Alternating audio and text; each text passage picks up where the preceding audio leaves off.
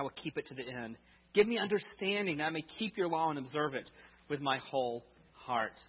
And so I just encourage you as you go to Scripture to pray things like that, asking God for a heart's desire to know His Word, going into asking God for grace that we might long to obey it, asking God to give us understanding of the text and these type of things. We also talked about the role of community.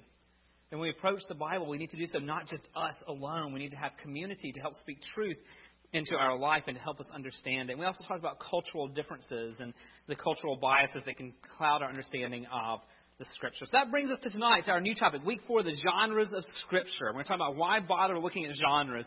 I'll talk about the one that's so enthralling, historical narrative, right? I realized Sunday morning when I told people, we're going to talk about historical narrative Wednesday night. It's like, I probably scared everyone away with that one. Most people are like, history, oh no. But what is the big deal about these? So turn the page to page 2 of your handout for tonight. Let's talk about genres in general and genres of the Bible. What is the big deal about genres? First of all, what is a genre? I gave you the definition from dictionary.com. It's a class or category of artistic endeavor having a particular form, content, technique, or the like. And this is important. So when we look at the genres of Scripture, we're talking about passages in the Bible that have a particular type of form, a particular type of content that are written in the same way. You can also define genre as of or relating to a distinctive literary type. When you approach the Bible, there's not just one literary type in the Bible. There's a lot of literary types in the Bible. There's a lot of genres. And each of those genres we need to approach in different ways. And so that's what we're going to look at tonight. The reality is, friends, every day we're identifying genres. Most of us don't intentionally think about that. Most of us are not being like, I wonder what the genre of that is. We're not consciously doing it. We're kind of just naturally doing it. So, for example, if you checked your mail today when you got home from work, if you get your mail and you see a thing that says Montgomery Waterworks, urgent, final notice, water cutoff, you have just interpreted that as a genre. You're not like, spam, and toss in the trash can. There's a genre attached to it. You know, this is Bill, carries the weight of the government behind it, I better pay attention. But in the same mailbox, you may get a piece of mail, and it has, you're the winner. Come down to whatever Chevrolet dealership. You've won today. Scratch off this tab. If you have the number 4, you've won. I got the number 4. Oh, my goodness. I'm the big winner. Let me go see what happened. Well, we don't take that down to the bank right away. Chunk that is spam. There's just marketing. Why? Because you've identified the genre without even thinking about it, just by looking at what came in the mail. We do this with our email. I hope when you see an email from me each week, greetings, Gateway family, and then here's what's happening this week, you're not like, spam, mark spam, delete. I hope you're paying attention, like, so the pastor's sending us something, I want to see what he had to say. But then when you also get in your same inbox that day a thing like, hi, I know you're trustworthy. I have $10 million from an overseas account I need to transfer to you. Could you please send me your bank account number? You know that's completely false. And so you just ignore it because you've identified genres even of your emails when those come through. How about movies? No one goes and, I love Star Wars and the Star Wars movies. You don't go and see the text on the screen a long time ago in a galaxy far, far away and be like, oh, good, I'm learning some science tonight. Without even thinking about it, we've identified genre science fiction. This is kind of fairy tale-like. But you go watch something like Lincoln or Gettysburg, and all of a sudden you're interpreting it in a whole different way because you realize there's history behind what you're seeing. How about books? You identify genres as well. If your book begins, it was June 6, 1944 on the beaches of Normandy, you immediately know you're looking at history. But when I pick up one of my kids' books and says, once upon a time, just those 4 little words have in my mind identified a genre for me, and I'm going to approach that book of on this date in Normandy versus different than once upon a time, because those few words are going to tell me the genre in which I'm interpreting things by. So we're always looking for genres that we don't think about it, and we understand them differently. Again, when I pick up Snow White and the Seven Dwarfs to read to my kids, we're going to understand that differently than a history book I pick up. When I watch Star Wars, I'm going to understand that different than in watching Lincoln, because there's genres attached to these things.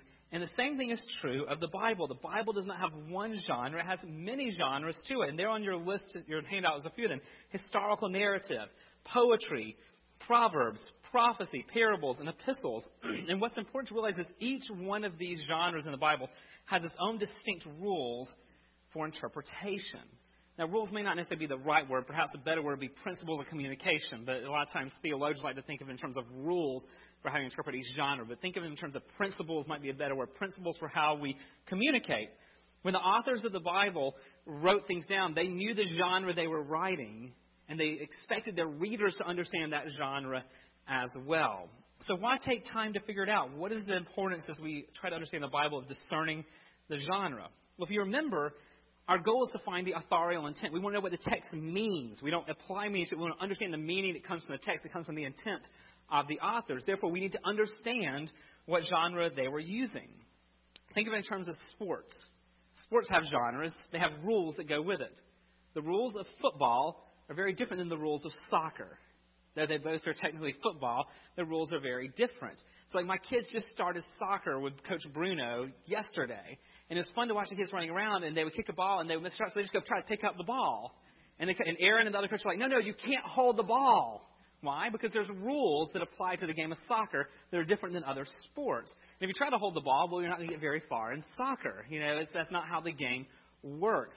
Same thing's true with Scripture. If you try to apply the principles of interpretation of a parable to a historical narrative, you're going to end up in a really messed up place, or you're going to end up really confused in the process. It's important for us to understand the correct genres. Which leads to the question, how do we know the genre of a particular passage? Well, how do we know? Well, let me give you kind of 4 ways to know the genre of a particular passage. Number 1, just look for clues in the text. Like you would do anything, look for clues in the text. Tonight we're talking about historical narratives. So when you're seeing, and Jesus said to them, and they said to Jesus, and you start seeing this back and forth, well, that's going to be a historical narrative. Or if Jesus is going to say, I want to tell you something, and he starts to proceed with, once there was a man going down to Jerusalem. This is beginning a story. This is a parable. Look for clues in the text, and we'll talk about those each week, so don't worry about trying to get all those down right now. We'll talk each week about what the clues are to help you find what that genre is. So again, tonight we're starting with historical narrative. You're looking for quotation, action. Immediately he went to, then he went to, he did this, so we're looking for action-type things in quotes. That's historical narrative. So number 2, we pray and ask for help. We talked about that and the importance of approaching Scripture. We approach it with prayer. So as we go to Scripture, say, Lord, show me, help me understand the text. As we pray Psalm 119 over the text and asking the Holy Spirit to illuminate the text to us, this thing we can ask for, Lord, help me even understand the genre of what I'm reading here so I can interpret it correctly. So 1, you look for clues. 2, you pray and ask for help. 3, you just keep working on it.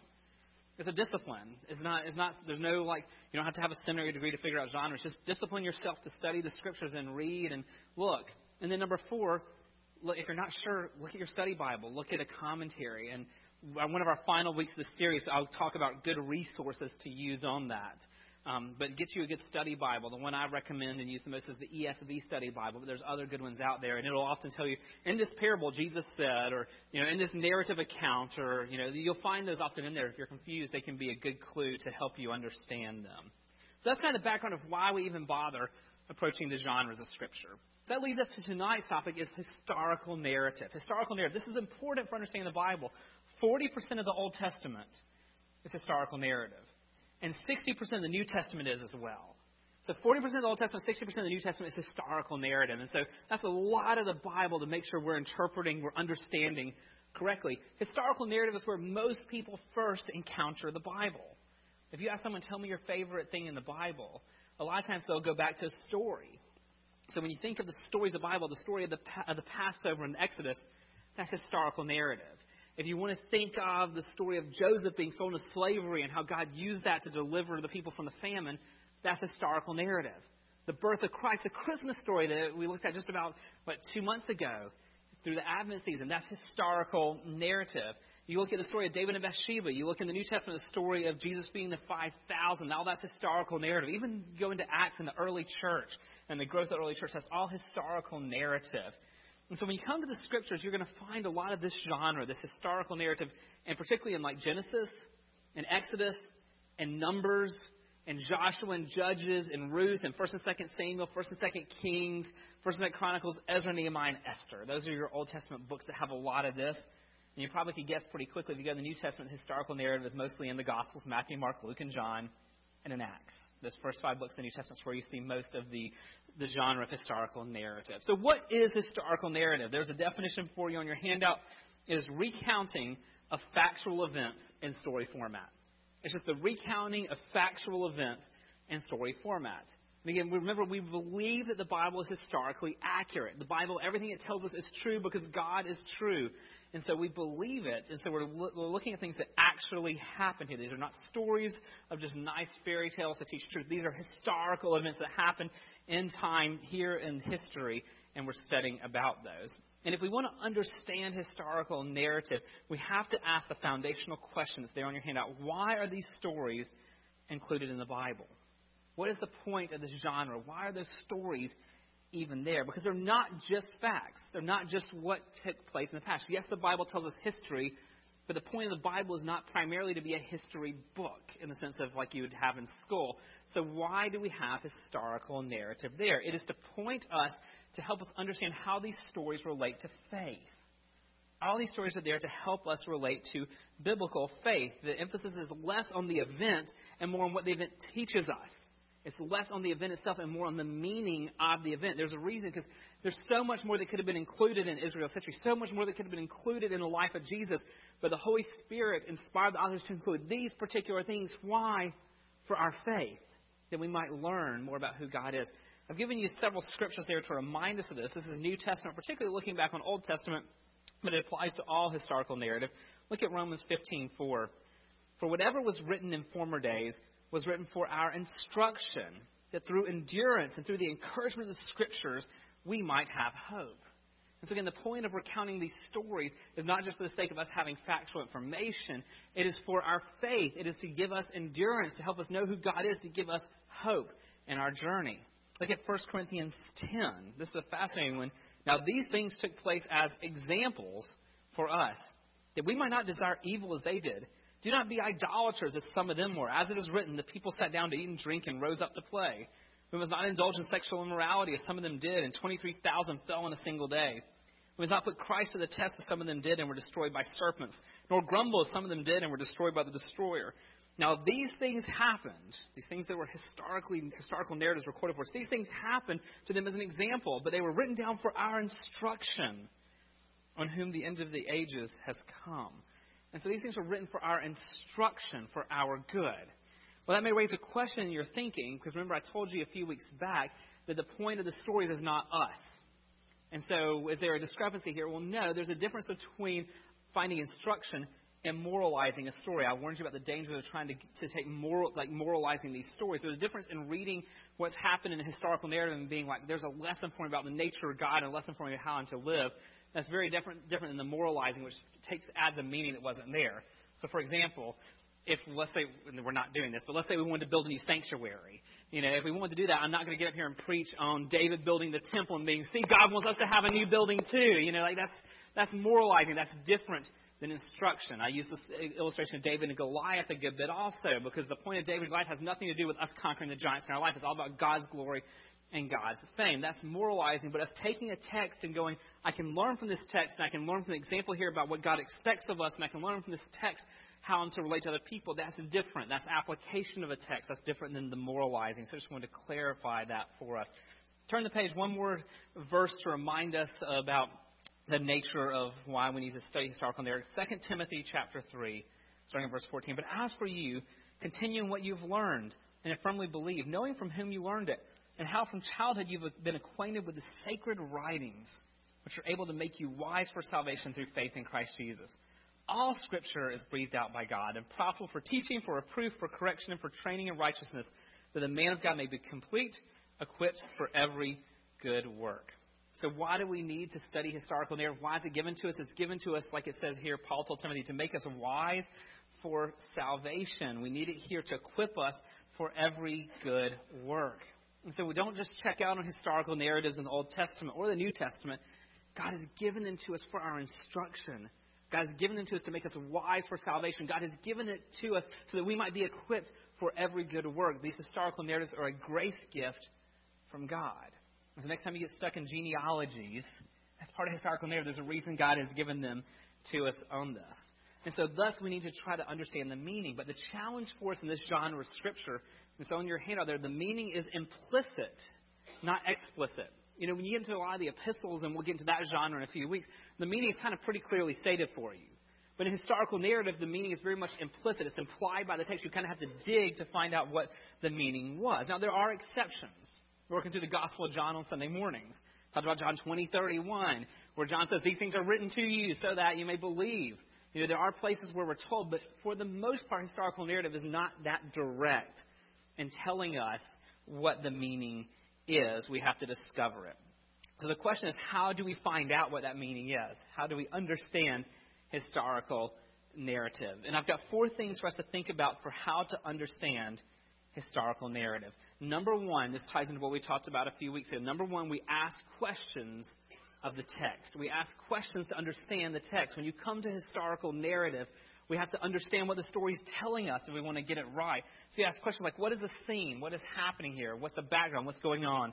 What is the plot? And by plot, I'm not implying that it's a fairy tale. Like, what happened? Who said what to whom? What was the action? What was the sequence of events is what I'm getting at on that, so we understand the progression of the thought. Who are the people in this story? How are these people following God? How are they sinning? And that important question that I talked about a few weeks ago as well, is this passage descriptive or is this passage prescriptive? Because that makes a big difference. Is this prescriptive, God prescribing, God telling me what I should do, or just describing what has happened? So, for instance, if you go into Judges chapter 6, you have this text we're familiar with of Gideon and putting out fleeces.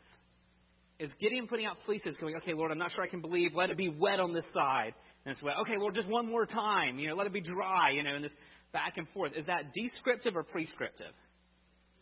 Descriptive. It's telling us what happened. That is not for us to say, listen, if you're having trouble believing God, go test God tonight. That's not what it's telling us to do. The Scripture is very clear about not putting the Lord to the test. And so that's a descriptive passage for us of what happened. So you ask questions about the text like that. Because you ask questions, I put two in bold here on your handout. There's two really, really important questions to ask when you come to historical accounts in the Bible, to the historical narratives. Number one, what do we learn about the nature of God? If there's one question you ask when you look at a text, whether it's David and Bathsheba or the Passover or descriptions of the early church, the first and foremost question needs to be not, how do I live this out in my life? The first question is, what do we learn about God here? Because the Bible is more about God than it's about us. It's about His story and God's glory. God is always the main character. God is always the hero. And so that is the most important question to ask is, what do I learn about the nature of God here? But as we learn about the nature of God, God acts the way He does because of His nature. We're going to get into that next in the months to come under the attributes of God study. But that leads to the next question, what is the place of this story in redemptive history? Because if we're trying to figure out where's God in the story and what He doing, what do we learn about Him? I need to learn about how He's acting, what He's doing, and therefore how does this story fit into God's redemptive plans? Remember, I guess it was 2 weeks ago, we kind of did a little exercise through Jeremiah 29:11. For I know the plans I have for you, declares the Lord. Plans to prosper you, not to harm you. Plans to give you hope in the future. And we kind of looked at that text and how we misapply that to being about me. What is the point of Jeremiah 29:11? It's in the redemptive story.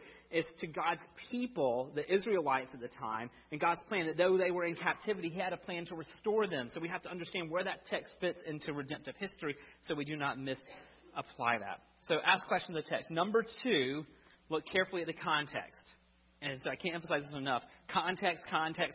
Historical narrative, we've got to understand the context of the text. The author of the Bible, the people who wrote the Bible, the Holy Spirit inspired, intended for us to read the whole thing, not excerpts. And it can become really easy. And we do this a lot of times devotion. We'll take a verse out and then build a whole devotional around it. Or pull a little paragraph out and apply it to a story for our life. And we always need to be reading Scripture. It's never bad to read Scripture, even in isolated sections. But when the Bible was written, it wasn't like, oh, here's a standalone thing. I hope they read that by itself. The authors of the Scripture intended for you to read the whole flow of thought. There's a reason they wrote what they did. So for example, the Gospels. A lot of times we'll teach just one part of the Gospel by itself, but the Gospels had a very specific purpose. Mark 1, the beginning of the Gospel of Jesus Christ, the Son of God. So everything that follows in Mark, the passages that Mark chooses to include and not include are all around this, trying to help us see that Jesus is the Son of God. We go over to Luke, the beginning of Luke. Insomuch as many have undertaken to compile a narrative of the things that have been accomplished among us, just as those who from the beginning were eyewitnesses and ministers of the word have delivered them to us, it seemed good to me also, having followed all things closely for some time past, to write an orderly account for you, most excellent Theophilus, that you may have certainty concerning the things that you have been taught.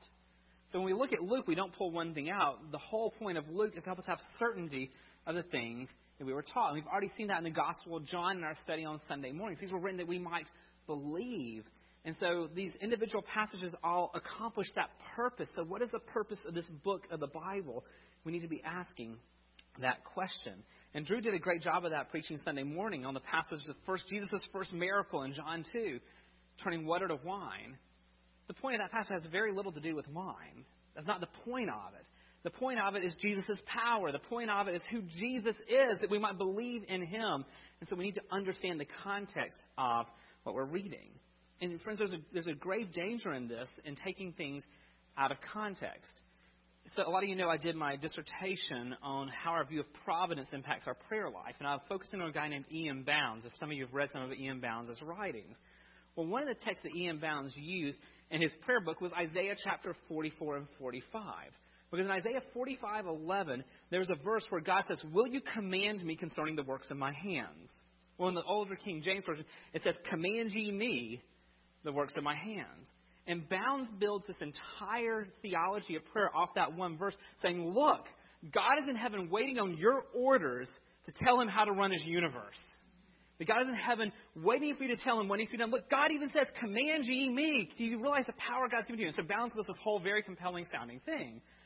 Only problem is that's not what that verse is about.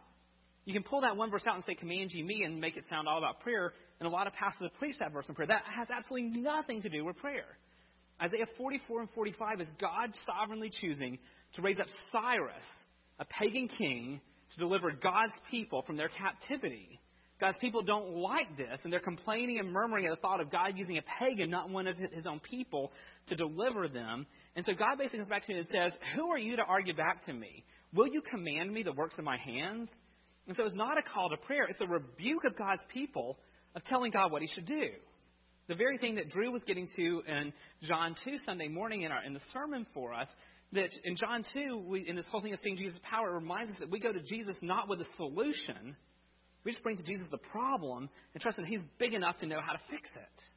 And so that's a reminder to us in this. And so you can take this one verse out of Isaiah 45:11 and be like, look, God's telling you he wants you to command him what to do. Well, no. It's a rebuke, not a thing, but not a prayer command. The other one that I love, particularly working in mission stuff over the years, is from the book of Habakkuk, the one everyone quickly turns to for their quiet times, right? I don't know if you've ever heard this one used. Let me read this verse and tell me if you've ever heard this used in a missions conference or missions video. Habakkuk 1:5. Look among the nations and see. Wonder and be astounded. For I am doing a work in your days that you would not believe if I told you. We never heard that term in terms of missions? I just did a quick Google search today and just typed missions, and I took one phrase out. There are 68,000 web pages that relate missions in this verse together. I mean, it's everywhere. I've seen missions videos. I've seen stuff from the International Mission Board where they use this. Well, that sounds really great. Look among the nations and see. Wonder and be astounded. Well, out of context, it sounds like a missions thing. That has absolutely nothing to do with global missions. What's this all about? Well, here's where you're supposed to wonder. God says, behold, I'm raising up the Chaldeans. Wait, this is a pagan people. Wait, I'm supposed to wonder about what? That bitter and hasty nation who march through the breadth of the earth to seize dwellings not their own. The wonder and be amazed as God says, you've rejected me, my people, you've rejected me. I'm bringing destruction on you. The world is going to wonder and be amazed at how I've turned against you because you've turned against me. And so back at 1, we can pull it out of context and make it sound really, really good for missions and compel people. Go to the nations. Look, wonder. God's doing wondrous things. The wondrous thing in Habakkuk 1 is he's about to wipe out his people for their rebellion. I'm not sure that's a promise that these 68,000 web pages want to be claiming that day, especially if they want to name it and claim it. They're claiming this verse for themselves. They're claiming destruction for their lack of faith. And so we must always understand the context. So context. If we want to understand, we must understand the part. To understand the part, we must understand the whole. So we need to see what the author was trying to do. Number 3 on your handout, as far as how do we approach historical narratives, we ask questions. Number 1, 2, we look at context. Number 3, we look for explanations from the author. We look for explanations because in the midst of most historical narrative, the authors of the Scriptures, inspired by the Holy Spirit, have given us insights into what they are trying to say. You'll find these throughout it. For example, you'll find introductions to books. We already looked at those from the Gospel, but like Joshua chapter 1. After the death of Moses, the servant of the Lord said to Joshua, the son of Nun, Moses' assistant, Moses, my servant, is dead. Now therefore arise, go over this Jordan, you and all the people, into the land that I am giving to them, to the people of Israel. So what's the book of Joshua going to be about? Well, he just tells us. It's about going into the land that he's giving to them. So there's an introduction that tells us what's going on here. The same thing in the book of Judges. You get into Judges chapter 21, at the very end of the book of Judges. There's a summary statement to help us get the meaning of what the historical narrative of Judges was about. Judges 21:25. In those days, there was no king in Israel. Everyone did what was right in his own eyes. And so you have this interjection here, this summary of what this historical narrative was helping us see, that everyone did what was right in their own eyes. You'll find these summary statements in other places as well. You'll find little interjections. So in Mark 7:19, you'll find Mark just interjecting, "Thus Jesus declared all foods to be clean." And it kind of pauses from what Jesus is saying in a second to help us understand the meaning of what's going on there. You can see in 1 Kings chapter 6, verse 38 through the beginning of chapter 7, verse 1, because there, the person who wrote 1 Kings talks about how many years it took to build the temple, the 7 years there, and then the very next verse, and then Solomon spent 13 years building his house. That was an important interjection there to help us understand that Solomon's divided heart. He was much more interested in his own house and put more effort in his own house than the Lord's house. And so there's an authorial interjection there on that. And then you have just beautiful summary statements. If you go to the book of Acts, one of my favorites is in Acts chapter 2, because in the middle of this, Luke just kind of pauses from all the action of Peter's sermon at Pentecost, and all of a sudden he just pauses in the middle of it. It's almost like a parenthesis in the text, and he goes, "And they devoted themselves to the apostles' teaching and to fellowship, to the breaking of bread and to prayers, and all came upon every soul, and many wonders and signs were being done to the apostles, and all who believed were together and had all things in common." And he goes on for a few more verses. He's given us this explanation of what's happening so we understand the whole point of the book, the spread of the church. Well, one other thing we need to do as well as we look at text is number 4, look for repetition. Look for repetition as you go into it. Now, this will not always be the case. You're not going to find this in every historical narrative. But, for instance, the book of Judges. There is historical narrative in there, and the book of Judges seems pretty repetitive after a while. When you do evil, the Lord will punish the people. When they repent, He rescues them. They do evil, He punishes. They repent, He brings good. Back and forth, back and forth. It's repetition for a point. It's a repetition to help us understand what's going on. That sin leads to judgments and repentance leads to salvation. But not only is the idea repeated, there's a verse that's basically repeated twice. In Judges chapter 17, verse 6, it says, "In those days there was no king in Israel. Everyone did what was right in his own eyes." Doesn't sound familiar? Because you go to the very end of Judges, to Judges chapter 21, verse 25. "In those days there was no king in Israel. Everyone did what was right in his own eyes." Isaiah actually repeats this 2 different times. Why? Because it was so important for the message of what the book was all about. And so those are the 4 things I would encourage you to do as you approach the text. Well, what I want us to do in just a minute is I want us to divide up into groups, and we're going to practice interpreting, understanding historical narrative. And so what I've done on the very back of your handout, I've given you 2 texts to help guide your discussion. One from the Old Testament and one from the New Testament. We're going to start with Genesis 39 with Joseph and Potiphar's wife. Now, Joseph and Potiphar's wife is a story that we frequently will use with college students or teenagers, telling them about fleeing sexual immorality. And that is an application of the text. But that's not the main point of the text. That's not the main meaning of the text. I want you and your small groups to wrestle with Genesis 39. So I've given you some questions to kind of help you begin to use this approach to it. So ask questions about the text. And your groups talk about what is the scene, what's the plot, who are the people, are they following God, are they sinning, is this descriptive or prescriptive, what do we learn about God here? And then the last question I want us to answer through question 2, and that's looking at context. Because this text of Genesis 39 of Joseph and Potiphar's wife is in the midst of a section of Genesis that begins in Genesis 12 and goes all the way to I put 20, but all the way to the end of the book there. And so I want you to ask yourself, what are the main ideas of the book of Genesis? How does this, why is this included in Genesis? What is the point of this story, this historical account?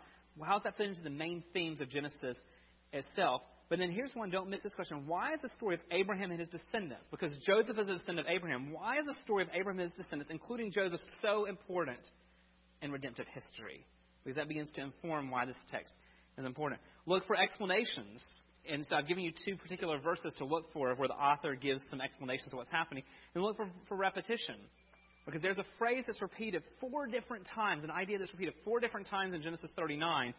And so what is that that's repeated? And then pull all that together in your groups and decide what is the main point of this passage.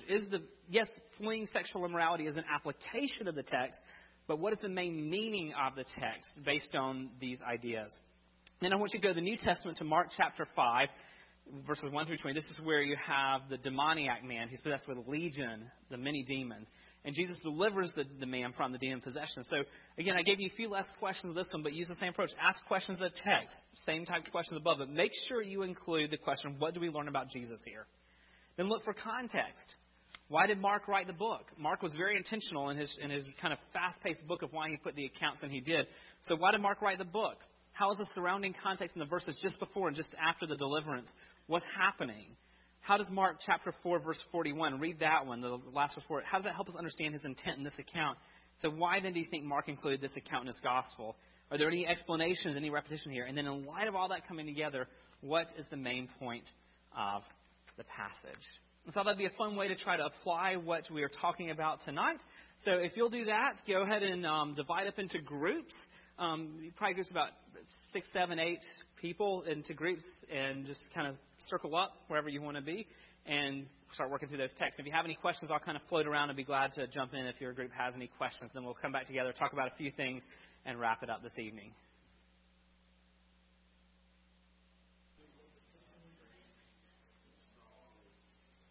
Okay, everybody, our time is almost up for the night. I know you may not have all had time to finish up, but hopefully you had a chance to hear Dave getting his last word in back there on his group there. So just real quickly, at least for Genesis 39, I'd love to hear from one or two groups. What did you come up with after you kind of wrestled through these questions and context, explanation, repetition? What was the main point of the Genesis 39 account? What was the main point of Genesis 39 after your discussion? What did y'all come up with? Was that? God has a plan, yeah? What else did y'all come up with in your groups? There's some good stuff I know I heard over here earlier. Put Seth on the spot.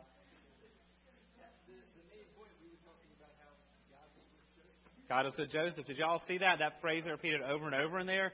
God is with Joseph, God is with Joseph, God is with him, God is with him. You see that phrase? That's kind of where repetition helps the historical narrative, is you see a phrase repeated 4 times there in Genesis 39 in verses 2, 3, 21, and 23. And so yeah, God is with us. God has a plan. And so, yeah, we can make application of that text that, yes, we flee from sexual immorality, but even bigger application of this text is God has a plan. God is with us, but it's not just about us. Joseph was part of the redemptive line, the messianic line here, and we start looking at what's going on. Why is this story included? There's a bigger picture here than just Joseph. God has to spare Joseph to spare the Israelites through the famine and the Egyptians at the same time, but also so the messianic line continues so that we can be spared today from our sins. And so that's part of where when we look at historical narrative, again, the danger of just moralizing it to just a lesson for us, there's a lot bigger things at here at stake of that God is with him. And so I hope you see that as you kind of work through that. I heard some fun discussion going on.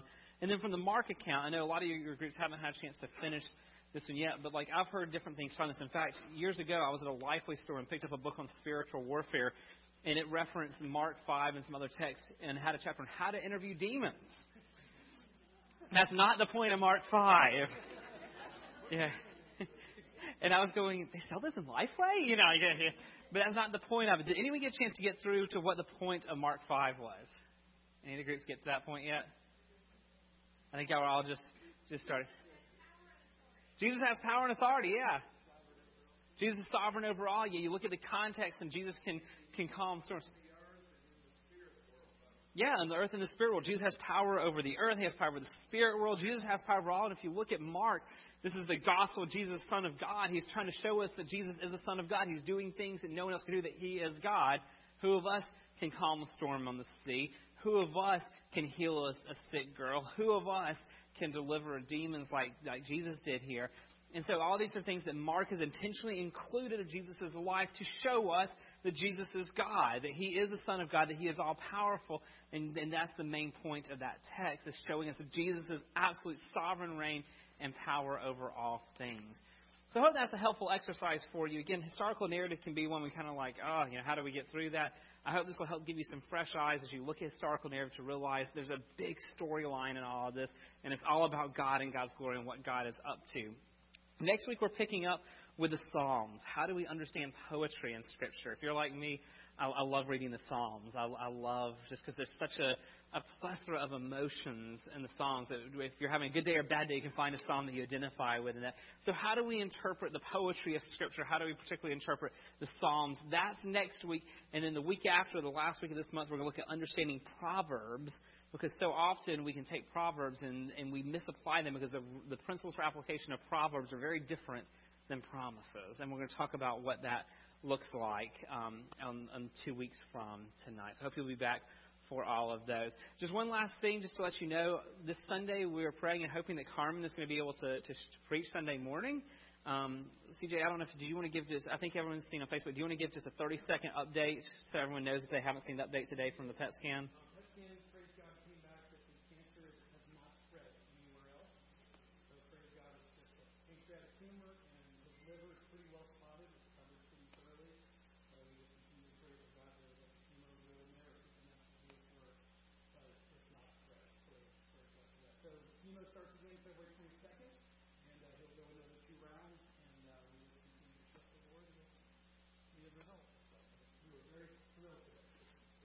So keep praying for Carmen. Yeah, we're thankful for that.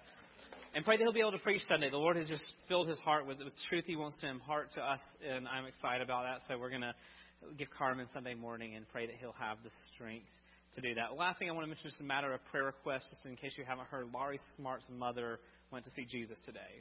And so if you have not heard that yet, I don't have any other details yet, but I want you to be aware of that. So just realize that happened today. So please be praying for Laurie in the midst of all of this. Let me pray for us, and then we'll be dismissed for the evening. Father, I thank you for these brothers and sisters. Lord, I'm thankful for their desire to understand your word better. And Lord, I pray that some of the things we talked about tonight would be helpful for them as they study your scriptures, your word to us. And Lord, I pray even as we think about these things, that God, you would remind us even today of how big you are. God, how glorious you are, how mighty you are, how all-powerful you are. And Lord, I pray that we would be reminded that you have a plan, that you do preserve your people, but Lord, you have something so much bigger in store than what we can even imagine. Lord, I pray your blessings over these brothers and sisters as they go throughout the week. Would you give us grace to focus on you? And Lord, when we gather together Sunday morning, I pray we'll be able to do so with hearts just full of joy and gratitude for all you've done this week. And we ask it in Jesus' name. Amen. God bless y'all. Y'all have a good night.